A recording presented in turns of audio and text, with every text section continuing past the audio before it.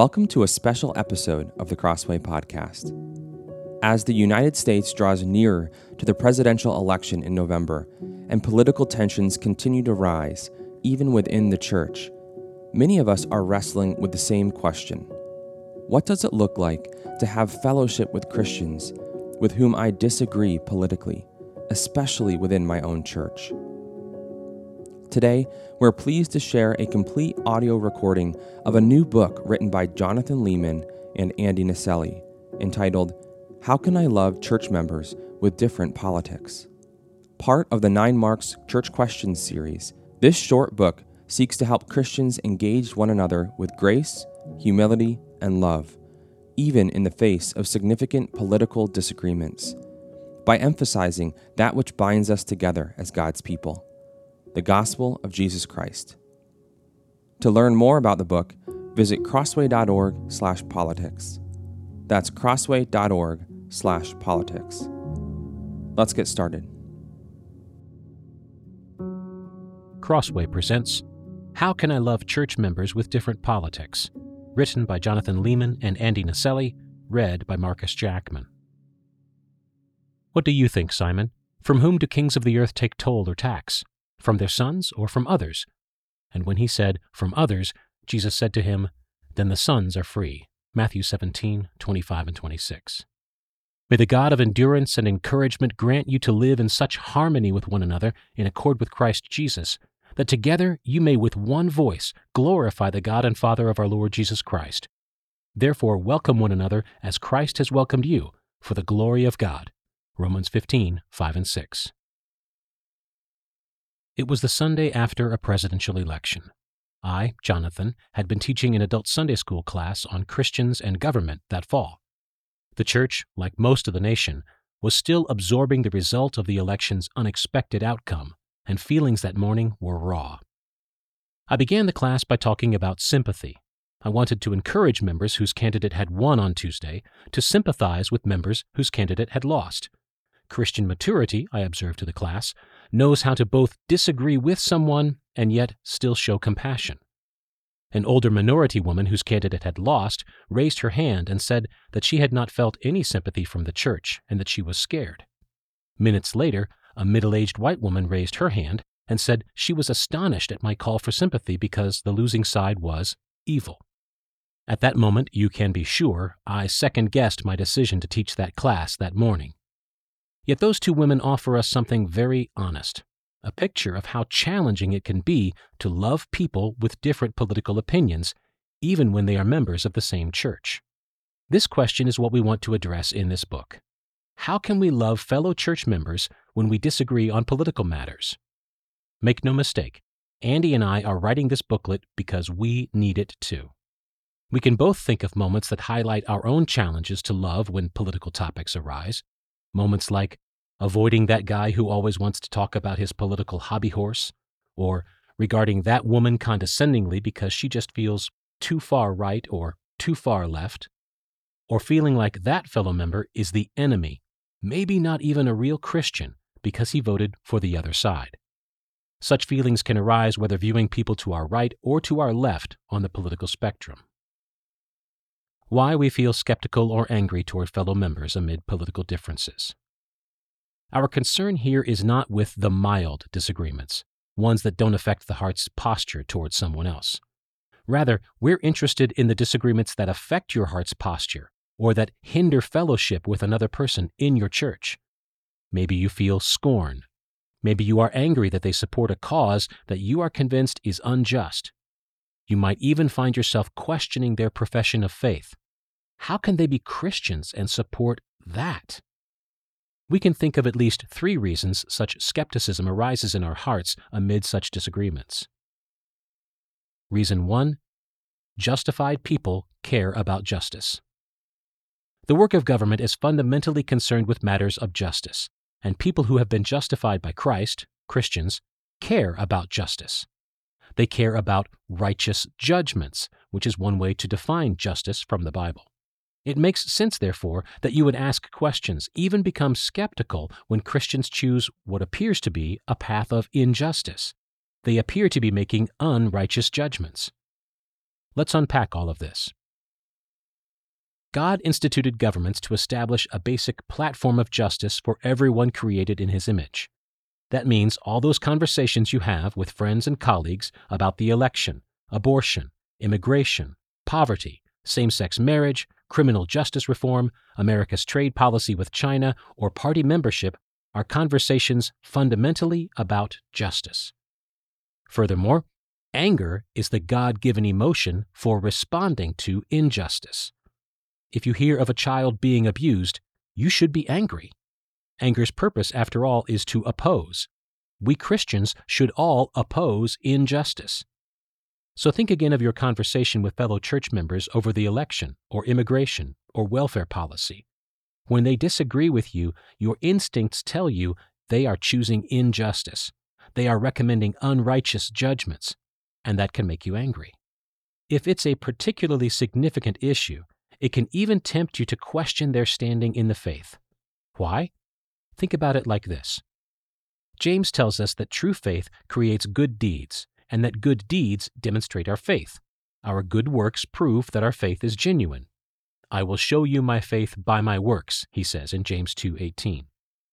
Which means when deeds are absent, we lack evidence for faith. James even questions the faith of someone who demonstrates no deeds. You believe that God is one, you do well. Even the demons believe and shudder, James 2:19. Like Jesus said, you will recognize them by their fruits, Matthew 7:16 and 20. Are you with us so far? Now, instead of saying faith and deeds, let's substitute justification and justice, which offer another way of getting at the same ideas. In the same way that faith creates deeds, so God's work of justifying a person by grace through faith creates a concern about justice.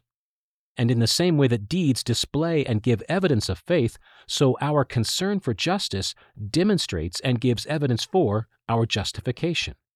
It's a virtuous cycle if there ever was one. Now let's pull everything together. Politics involves questions of justice. When fellow Christians disagree with you on significant political matters, you question their commitment to justice, which in turn can sometimes tempt you to question their justification. We're not saying you're always right to do so. We're merely saying it makes sense that this happens. There are theologically correct instincts at play. Plus, every once in a while, such questioning is right. For now, let's consider the next reason we may feel skeptical. Reason 2. Self-justifying people are certain their convictions are just.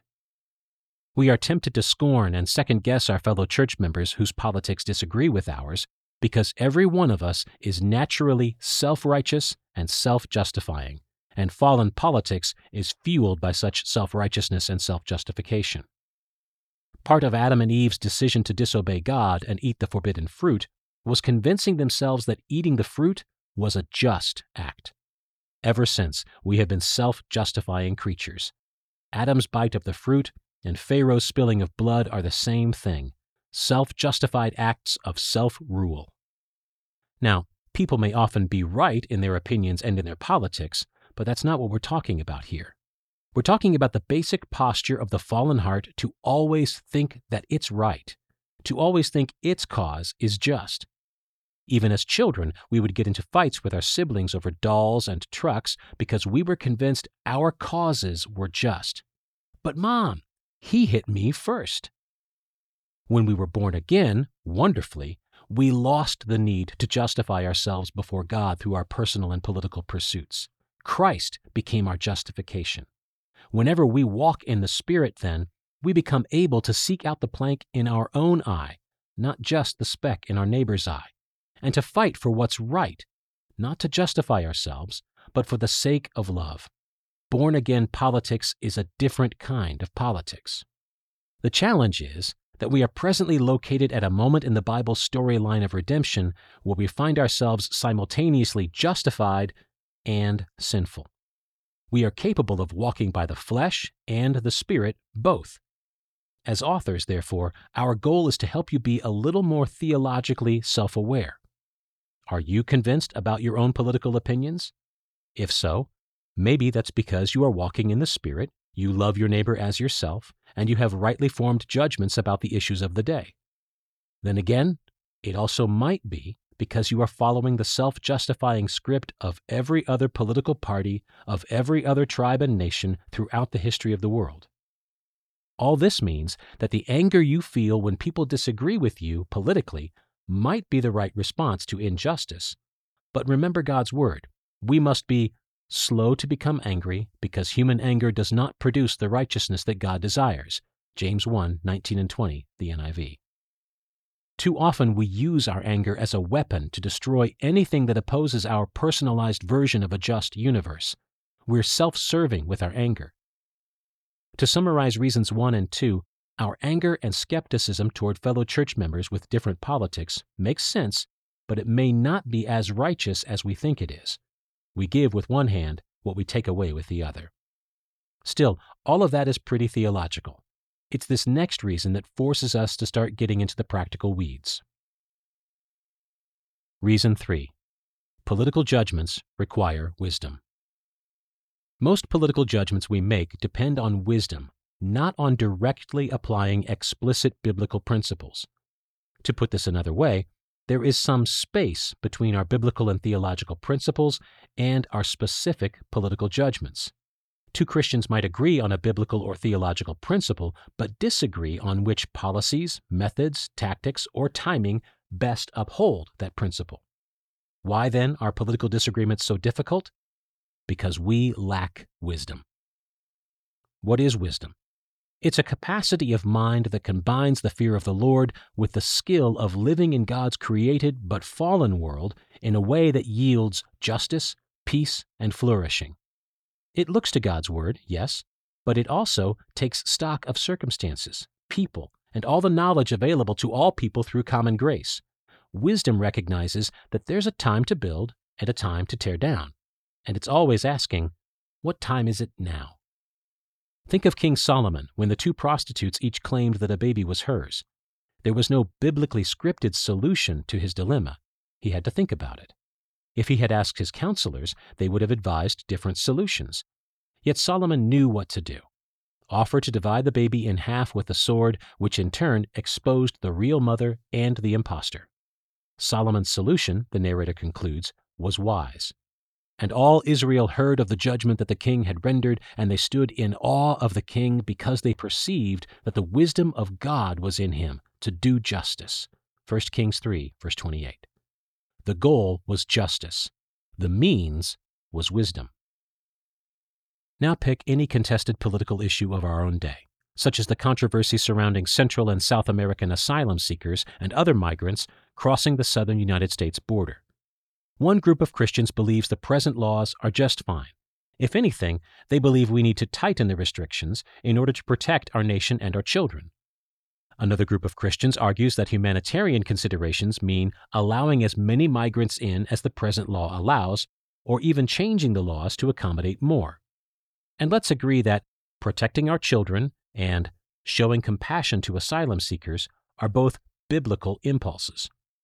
Still, there's a long way to travel between affirming those two biblical principles and determining how to balance them in public policy. How many migrants should a nation permit a year? How many asylum seekers? How will that affect the economy and people's livelihoods? What is the best way to prevent and combat drug and human trafficking? Is a nation obligated to undertake all the costs of processing the hundreds of thousands of migrants who might show up at the borders? What kinds of housing conditions should refugees have at the border? What about child-parent separation? What unintended consequences might follow this decision or that decision?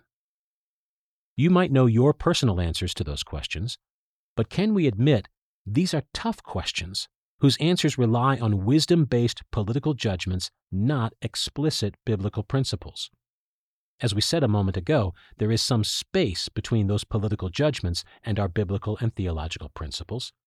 Political judgments depend on figuring out how to apply our biblical and ethical principles to the vast and complex set of circumstances that surround every political decision. They account for social dynamics, legal precedents, political feasibility, historical factors, economic projections, ethnic tensions, criminal justice considerations, and so much more. People today often treat their votes as personal expressions of who they are. Yet we would encourage you to view votes less as matters of self-expression or tribal identification, and more as strategic calculations concerning these kinds of non-biblical matters. Then, recognize that different Christians will make different wisdom-based calculations. Here's another example. We hope you agree with us that abortion is murder, which Scripture forbids. Our shared opposition to abortion is grounded in the wisdom of God. But that's different than agreeing on political tactics for overcoming abortion. Some Christians take an incrementalist strategy. They advocate for policies that prohibit abortion with the exceptions of rape and incest because they think such policies stand a better chance of passing. Others think an incrementalist strategy like this is compromising, and they adopt an all-or-nothing approach. Still others insist on adding whole life considerations to our opposition to abortion. Who is right strategically? It's hard to be certain, of course, because here we're relying on our own wisdom. The Bible has principles to bring to bear, but it doesn't speak directly to political tactics like that. Beyond all of this, if you want to get things done in a democratic system, you have to make alliances with people with whom you don't agree on everything. That's why political parties exist. There are just not enough people who think exactly alike on every issue. Therefore, we have to join together with people who agree with us on a significant clump of issues in order to get anything done. The trouble is, this process of alliance building or party formation brings moral considerations into play. Are we morally culpable for any evil legislation the other members of our political party manage to push into law? What if the other party does even more evil? Is our only choice then disenfranchisement? Does it make a difference if the evil we're talking about is a small evil versus a big evil? And how big is big? This much is certain. We need wisdom. Notice also how quickly the ground shifts beneath our feet. Suppose you lived in Germany in the early 1920s, and a Christian friend told you he joined the National Socialist German Workers' Party, the Nazis. You would have misgivings, but you probably wouldn't feel certain enough to excommunicate or ban him from your church. By the early 1930s, however, those misgivings would have grown considerably, and you would want to discuss the topic of excommunication, as evidenced by the 1934 Barmen Declaration, in which the confessing church publicly denounced all Nazism. And then, how much more certain would you be by the 1940s? The point is, life and politics are not static. And with every passing day, we need a fresh dose of wisdom because the political landscape keeps changing. Christians will have different opinions all along the way. Looking at the landscape in the United States today, some Christians seem untroubled by their choice of party. Others don't feel fully aligned with either party and say they hold their noses and pick the lesser of two evils. Still others wonder if one or both of the major parties have become off limits for Christians, as was the situation with the Nazi Party. Personally, we would be shocked if any political party ever felt like a perfect fit for a Christian, as that just might suggest one's Christianity has been subverted by party thinking. Nor do we believe in moral equivalency. Some parties are better than others, and some injustices are worse than others. Yet our goal throughout this booklet is not to offer you our assessments of the political landscape, or to tell you which political judgments to make on any given political matter. Rather, it's first to encourage you to ask God for wisdom, and second, to remind you that neither you nor your fellow church members are Solomon, much less Jesus, who alone is perfectly wise. Remembering this should create some room for charity and forbearance. How can we love church members with different politics? Put these three reasons together, and what do you get? Frustration. On the one hand, we know we should be united in the gospel and our views about justice. We serve the same king. On the other hand, we have different ideas about how to serve our king. Jesus has not returned, perfected us, and given us complete wisdom. So for one reason or another, our judgments diverge. Theologians might call this an already not yet pickle. We've already been saved, but we've not yet been perfected. We don't want to bicker, but we do. With all that in mind, how can we love church members with different politics? Here are 6 recommendations. Recommendation 1. Adjust your expectations. Let's start with this last point, the fact that we live in an already not yet moment of redemptive history. If you find a church in which the members think exactly like one another politically, you might rightly wonder how that happened, especially if the church is economically, generationally, ethnically, or nationally diverse. The gospel does not automatically resolve all our wisdom-based political judgments in the here and now. It helps us love and forbear with one another amid those different wisdom-based judgments.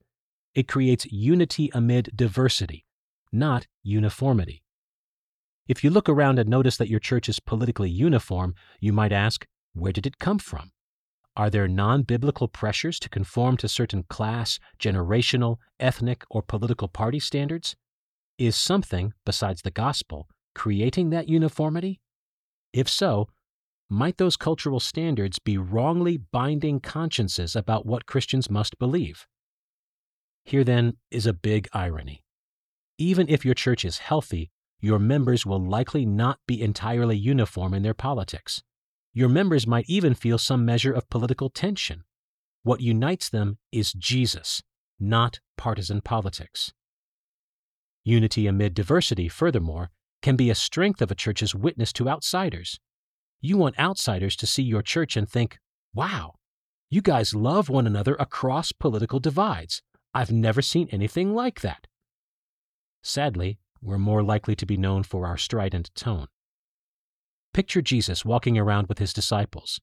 In the group were both Matthew the tax collector and Simon the zealot. Talk about different politics. Furthermore, there's no reason to think both Matthew and Simon abandoned their political opinions of Rome entirely. Even if following Jesus softened their opinions, one might have remained more bothered about Roman occupation, while the other remained less bothered. Recommendation 2. Recognize what a church is. Building on the last point, recognize what a church in the Bible is. Jesus did not design our churches to be a national or ethnic or class gathering or the gathering of a political party. Rather, he designed them to be gatherings of his followers from every tribe and tongue and nation. Your church and ours are communities of former enemies learning to love one another. They are communities of political rivals working together. We are natural-born enemies. Each of us wants to rule. The dividing wall of hostility separating Jew and Gentile separates all of us. Yet, just as God made Jew and Gentile one new man through his work on the cross, so he makes us all one. Members of every other nation, race, and tribe learn to live as fellow citizens of Christ's kingdom, a new nation and new race. There's been nothing like the church in the history of the world. Every other nation has been united either by powerful men with swords or by family relations, including ancient Israel.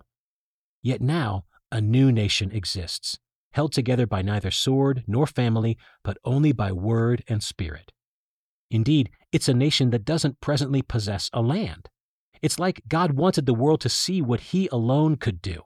So he took a bunch of natural enemies, saved them by his son's blood and his spirit's power, and created a united and peace-sharing people.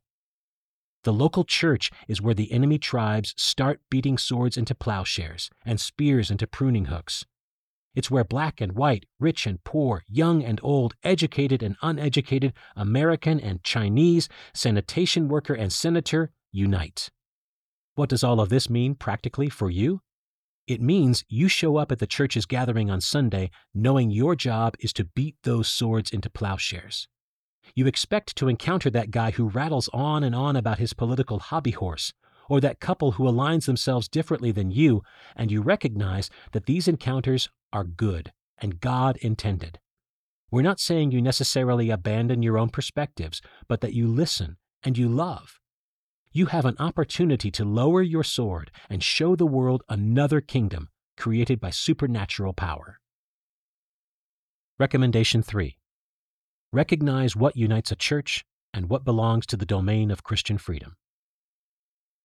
If Jesus did not design our churches to be gatherings of citizens or political parties, but of Christians, an obvious question follows. What exactly does unite a church? The answer to that will help us know what to do with our political disagreements and how seriously to take them. Can people who disagree on tax rates be united in a church? What about disagreements over abortion? Remember what we said earlier about space existing between our theological principles and our political judgments? Another way of getting at the same idea is to recognize the line between what we will call whole church issues and Christian freedom issues. This is crucial, so it's worth taking more time to explain.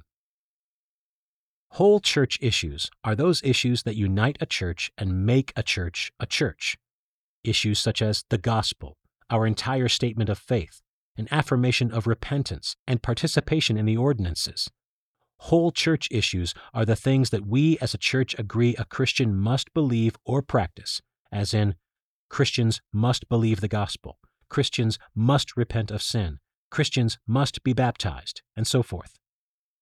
Meanwhile, Christian freedom issues are those issues that may be important and morally significant, even tremendously so, but that we're not quite ready to say Christians must with them. By no means is this the realm of moral relativity. Still, we won't treat these things as conditions for church membership or salvation, because we want to leave space for Christians to disagree inside of our church. Christians will disagree about which issues fall on which side of the line. Some say a particular view on baptism is a whole church issue. Others don't. Some say a certain stance on the millennium, pre-mill, a-mill, post-mill, is a whole church issue. Others don't. Fine. Our point here is that a line does exist. To borrow language from Jesus in the Gospel of Matthew, some things a church will bind, while other things it will loose. The church will decide that belief X or practice Y is necessary for being a Christian and church membership, or that it is not. Furthermore, we hope we can all agree that everything on the whole church side of the line should be explicitly biblical or clear by good and necessary consequence, to use a phrase from the Westminster Confession. Churches should not bind the consciences of members on an issue as a condition for membership unless the Bible teaches it. The Pharisees were known for binding consciences where Scripture didn't, and so are cults. We don't want to repeat the errors of either. Therefore, before we impose our convictions on others, we always want to use two criteria. Is this something I'm convinced Bible preachers should preach as Bible? And is it so clear in Scripture that we should treat it as a criterion for church membership? For instance, we both personally believe the divinity and humanity of Christ are whole church issues, while the nature of the millennium is not. We believe calling people to repent of sexual immorality is a whole church issue, while encouraging people to homeschool their children is not. Some issues on the Christian freedom side of the line might be really close to the line. Other issues are farther away. You know you've crossed the line into the whole church domain when the belief or practice becomes possible grounds for removing someone from membership in the church as an act of discipline or excommunication. For example, our churches would excommunicate a member for denying the divinity of Christ or for unrepentant sexual immorality. None of this is to say that people won't have biblical convictions on the Christian freedom side of the line. You might be convinced from the Bible that an amillennial view of the end times is correct, but you might simultaneously decide that this is not worth placing in a church's statement of faith because it's not something for Christians to divide over. You can happily come to the Lord's table with someone who shares a premillennial view. I, Jonathan, even remember once sharing my understanding of the millennium in a Sunday school class that I was teaching. I also told the class that my perspective was not in the church's statement of faith, and that people could disagree with my understanding of Scripture on this topic and still be happy members of our church. Except for the most die-hard advocates of one perspective or another, this concession lowered the emotional temperature around the topic of the millennium considerably.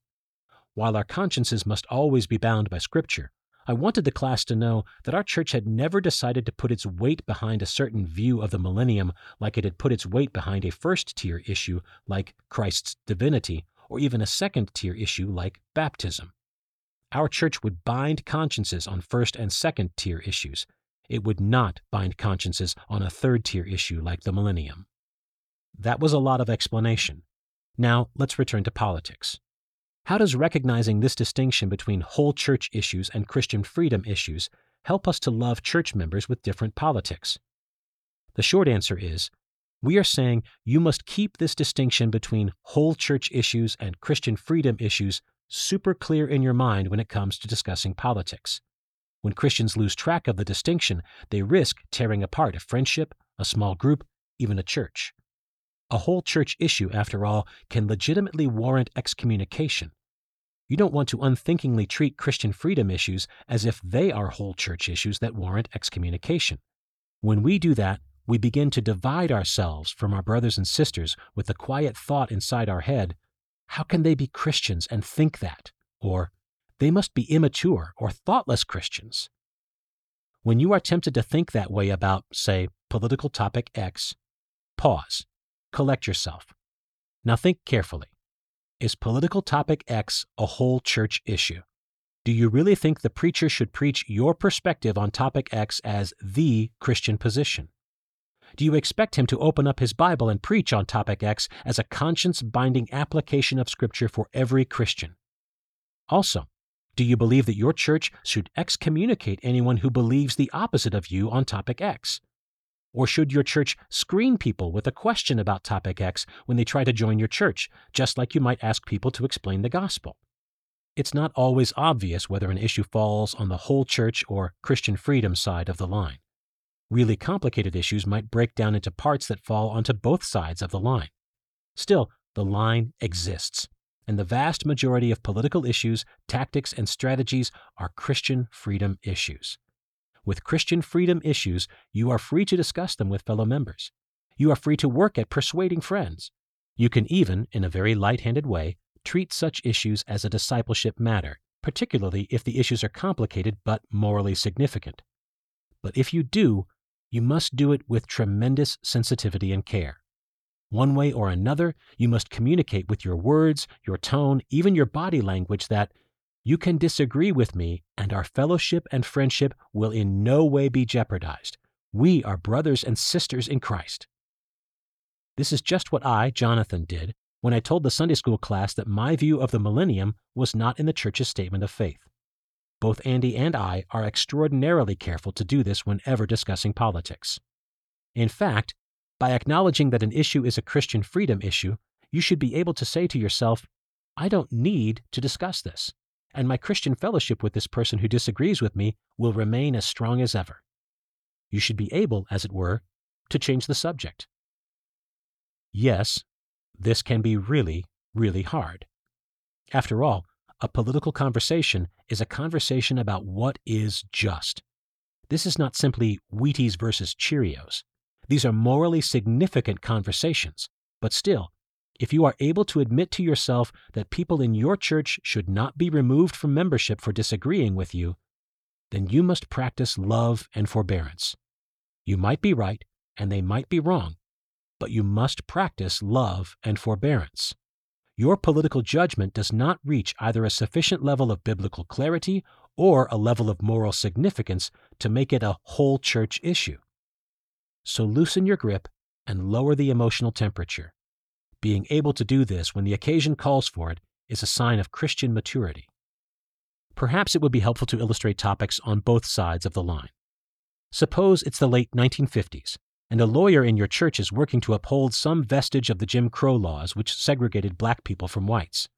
With the benefit of hindsight, we today believe that such laws were evil, meaning we wish more preachers would have preached against them and that churches would have disciplined from membership people like this lawyer. Churches should have treated it as a whole church issue. Sadly, many churches failed to recognize this at the time. After all, churches should unite around repentance from discrimination and bigotry. Let's pray that God would give us such moral clarity about the issues facing us today. But now consider something like tax policy.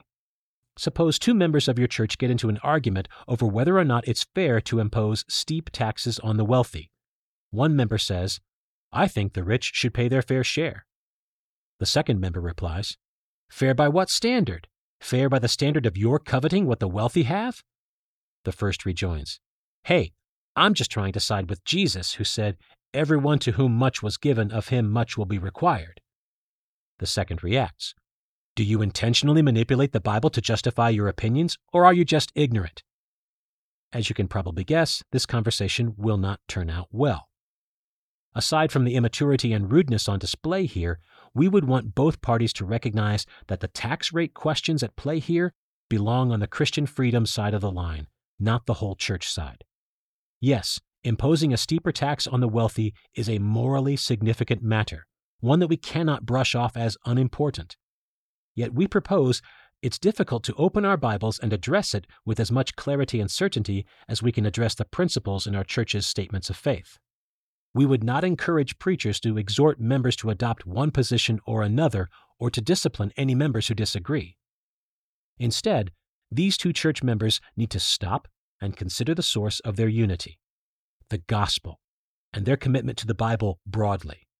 They need to recognize that this is not a whole church issue, and that, at the end of the day, they can agree to disagree on this topic. They also need to find better ways of discussing their differences. When are the biblical principles at stake clear enough to call something a whole church issue? That brings us to the next recommendation. Recommendation 4. Determine whether an issue requires a straight line or a jagged line judgment. How can we know when a political issue belongs on the whole church or Christian freedom side of the line? There is no simple always this or always that answer to that question. Again, Christians will disagree. Perhaps it will help to dig a little deeper into the kind of judgment we're making with the whole church issue versus the kind of judgment we're making with the Christian freedom issue. In short, a whole church issue depends on straight line judgments, while a Christian freedom issue depends on jagged line judgments. By saying whole church matters depend on straight line judgments, we mean that there is a simple, straight line between a theological or ethical principle found in the Bible and a political conviction. Think back to the abortion illustration. The Bible says, "You shall not murder." It also says that God knew us in our mother's womb. We believe moving from these two biblical texts to the political issue of abortion involves a straight line. If murder is wrong, and if an unborn baby is alive inside the mother, then abortion is wrong. Preachers and churches, therefore, should take a stand on abortion, both in their preaching and in their membership decisions. Churches should excommunicate anyone who unrepentantly promotes abortion, whether personally by encouraging women to seek them or politically by advocating for the cause. Though we do not affirm the gospel faithfulness of Roman Catholic churches, we do appreciate the occasional news report of a Roman Catholic bishop denying some politician who supports abortion admission to communion, as has happened with Ted Kennedy, Joe Biden, and others. Now, let's move to the political strategies people adopt for fighting abortion. Should Christians picket abortion clinics? Jonathan and I would feel comfortable doing so, but we understand that other Christians might not. We don't want to make willingness to picket a clinic a test of faithfulness. After all, the decision to protest an abortion clinic depends on a host of judgments that are not necessarily a straight line from Scripture. Is such a protest arguably more effective than other forms of opposition? Do protests risk hardening the hearts of abortion advocates? Does faithfulness require such protest no matter how people respond? On and on the questions could go. Here's another example of a jagged line judgment. Suppose a Christian wants to argue for universal health care as a human right. He might start with an ethical claim about human rights as a biblical idea, but from there, the argument has to move back and forth down a jagged path, satisfactorily answering multiple questions on which Christians might reasonably disagree. What services would be covered? At what cost to the taxpayers?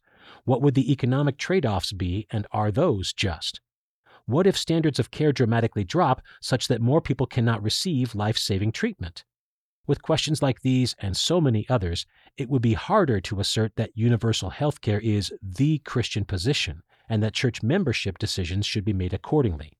Rather, the topic belongs in the domain of Christian freedom and belongs to the individual Christian conscience. Christians can have strong convictions for or against universal health care, but they must not make those convictions a standard of Christian faithfulness and treat anyone who disagrees with them as sub-Christian or as a less mature Christian. I, Jonathan, remember once asking an acquaintance if he thought Jesus agreed with his positions on health care and tax policy. This person confidently replied that Jesus did. He believed he held the Christian position or the biblical position on health care and tax policy. Let's stop and think about what it means when we talk as this man did. We are saying this is what the Bible teaches and that all Christians must adopt our position in order to obey Scripture. We are saying we can be as confident in that political position as we are in the claim that God gave the 10 Commandments to Moses or that Jesus walked on water. Too often, we fail to realize how our political conversations as Christians should be different than the political conversations of non-Christians. Non-Christians can tell you exactly what they think. Christians can too, but the crucial difference is that Christians can also tell you, on some political topics, what God thinks. We have His book. He has revealed Himself. That's amazing, isn't it? Yet a huge danger looms. We get into a political argument in which we're telling someone what we think, but we also have a Bible in our hands, and so we begin to blur the lines between what we think and what God thinks. You know how it works. You feel strongly about something, you can quickly find a Bible passage or two to back you up, and you begin to talk as if God agrees with you. You might think you're exempt from this danger, but we dare to say that we've all done this at one time or another. In fact, we can point to 2,000 years of Christians misusing the Bible to justify their preferred political outcomes, and we humbly suggest that we're not any smarter or wiser than all of them.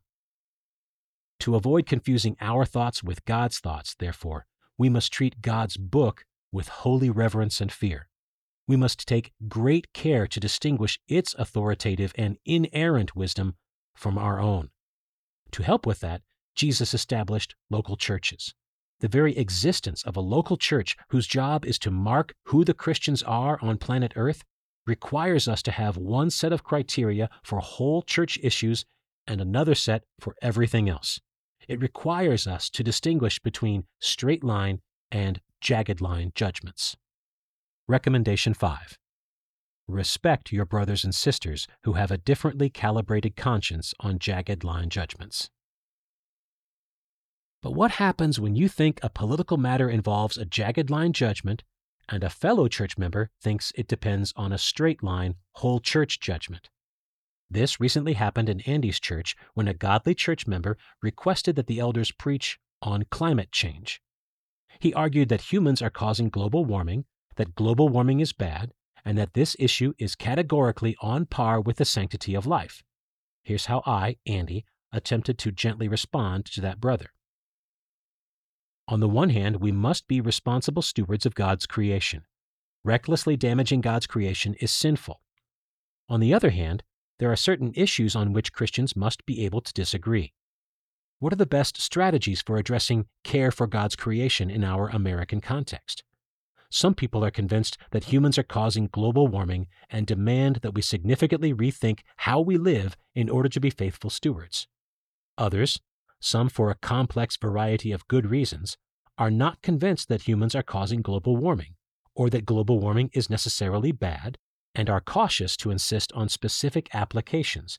For example, install solar panels on the roofs of your buildings and don't drive SUVs. How exactly we should steward creation is a complex issue because it depends not only on how we interpret specific Bible passages, but on how we interpret data outside of Scripture. And individual Christians interpret the data outside of Scripture differently.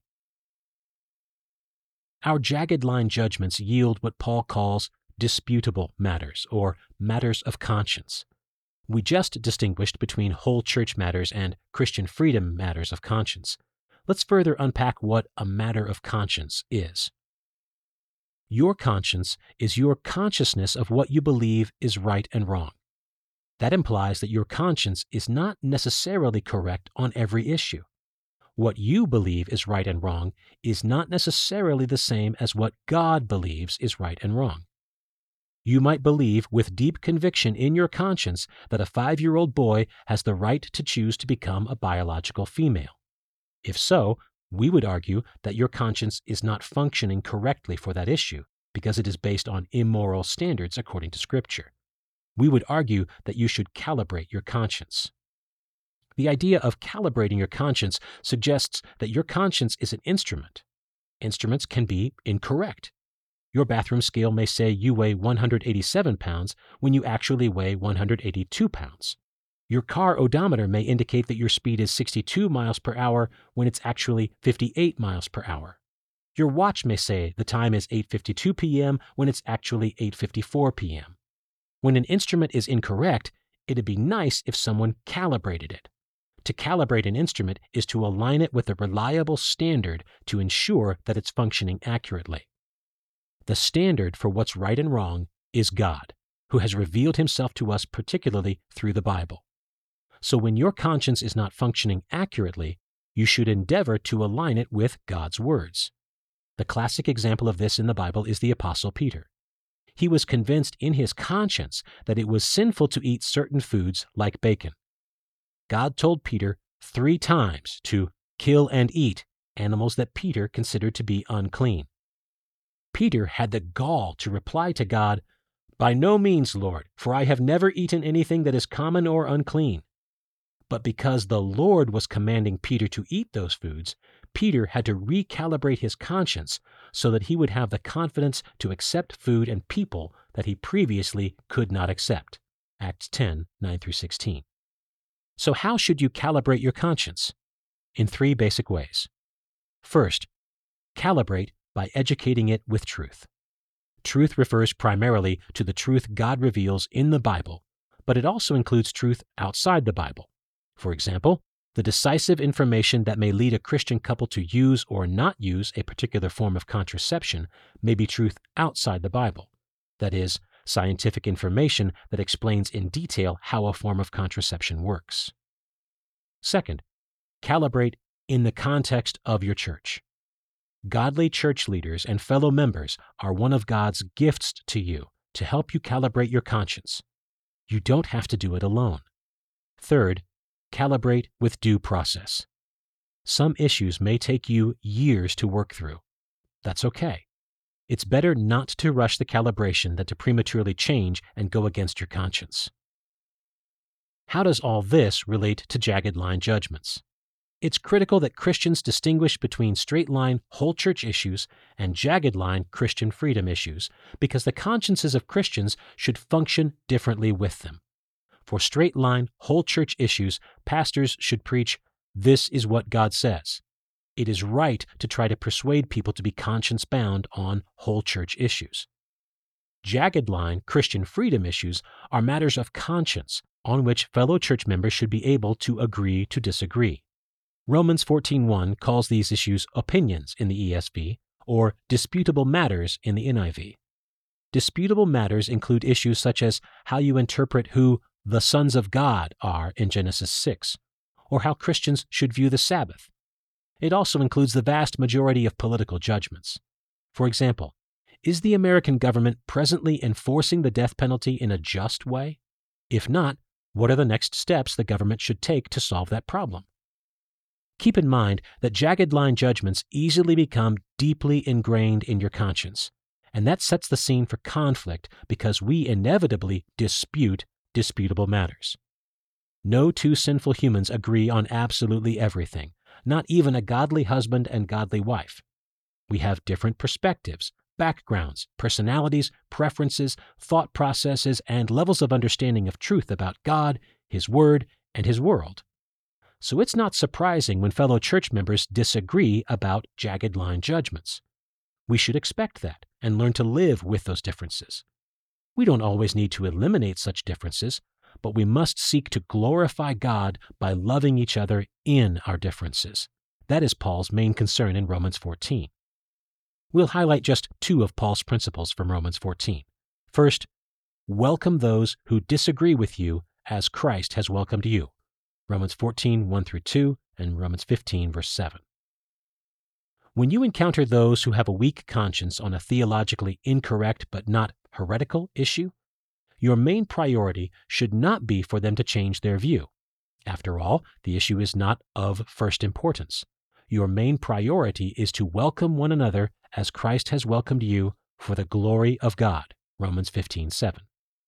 Second, don't look down on those who are stricter than you on a particular issue, and don't be judgmental toward those who have more freedom on a particular issue. Romans 14:3-4. Love those who differ with you by respecting them, not disdaining them. Don't assume that anyone who is stricter than you is legalistic, or that anyone who is freer than you is licentious. When you are convinced that a certain political strategy is just, you may be tempted to treat it as a matter of first importance, but that would be a grave mistake, because it would imply that those who disagree with you on that issue cannot be Christians. So is it okay to talk about jagged line issues with fellow Christians? Yes, but only if you do it with the right spirit and the right proportion. Be strict with yourself and generous with others. Don't become so preoccupied with jagged line issues that you are divisive about them. Jagged line issues should not be so important to you that they're all you want to talk about. Recommendation 6. Remember what's most important. Working for justice is important. It's one part of Christian discipleship. Christ's justified people care about justice. Yet, it's worth noticing what the New Testament emphasizes as the best means for pursuing a just world. It emphasizes making disciples. Just think about the epistles. They are not primarily tracts on how to do justice outside of the church. They are primarily tracts on living justly and righteously inside the church. Our political engagement outside should flow out of our justice and righteousness-seeking lives inside. Jesus, Paul, and the rest of the apostles could have spent a lot of time talking about Caesar and the political world of that day. They did say a few things, but not much. So it's not that Christians shouldn't care about justice. It's that we know any good the upcoming election will do, at best, will be temporary and full of holes, and we desire a perfect justice that will last, which is precisely why Christians join together as churches. The straight-line judgments and whole church matters that unite us point to the perfect justice that will last. All the jagged line Christian freedom issues we spend so much time debating will not last, at least not as clearly and crucially. It's not surprising that non-Christians view the next election as the most important thing in the world. They work themselves into a feverish pitch as if heaven and earth hang in the balance. It becomes a form of worship. Christians should know better. We are not utopians. Ancient Rome came and went. The Holy Roman Empire came and went. The Soviet Union came and went. Even your nation will come and go, no matter which nation you name as your own. As has been said, sometimes the best way to critique the present system and to resist the false worship that so much of politics demands is simply to talk about something else. Jesus will win. His kingdom does not hang in the balance. Christians who possess this happy confidence can engage with one another amid these secondary political matters while simultaneously enjoying unity and fellowship and hope as they together anticipate the coming of Christ's perfect reign. Working for justice, loving the justified. More and more, the two of us find ourselves in conversations with brothers and sisters in Christ who feel stuck. They cannot possibly imagine voting for this party or that party or either party. Our goal throughout this booklet has not been to resolve those tensions or to render those judgments for you, but to clarify what's at stake in our fellowship together. In fact, the more a nation denies God, we predict, the less savory all our options might be. Like our brothers and sisters in communist China or Muslim Iran, Christians in the democratic West might increasingly discover what disenfranchisement feels like. It's not just in the public square that Christians feel challenged with ethical dilemmas. It is in the schools and the workplaces too. Can we send our child to this public school? Do I attend the mandatory office engagement party for the same-sex couple? Do I include my preferred gender pronouns in my email signature line when my department chairman insists I must? As the culture presses hard against the church, unfaithful compromise will always be one threat. Yet Mark Dever has observed that there is another threat that conservative Christians should watch out for: balkanization, or dividing into 100 pieces. One Christian says we must this, another that we must that, a third calling down curses on both houses, along with a fourth, fifth, and sixth insisting on their own directions. Like the Balkans in the 1990s, each sub-nation inside the nation goes to war against the others. In other words, it is not the case that, as a culture becomes increasingly anti-Christian, all the moral issues become clearer. Some do. But knowing how to live and engage in such a culture can become more complex as we're faced with lots of new questions, whether we're talking about resisting school policies on gender pronouns or safety regulations on robots designed for sex. Christians will reach different conclusions amid all these new challenges. Our consciences will respond differently to this and that gray area. Our goal in this booklet has not been to tell you how to respond to any given ethical dilemma. Do I vote for him or for her? Instead, it's to help you know how to respond to those who vote or believe differently, to learn how to make at least some space for them, and to encourage you toward charity and forbearance. So humbly listen to those who don't share your perspective, especially when they come from a different background. Put yourself in the other person's shoes. What principle of justice are they seeing that you might be missing? Pray for those you disagree with. When you pray about the outcome of someone else's faith, God often deepens your affection for them. When fellow church members celebrate Bible teachings that are of first importance, jagged line issues shouldn't overthrow the riches of the truths that we love, live for, and would die for. Finally, meditate on eternity and the final judgment. This shouldn't cultivate complacency or indifference toward injustice. It should calibrate your political perspective.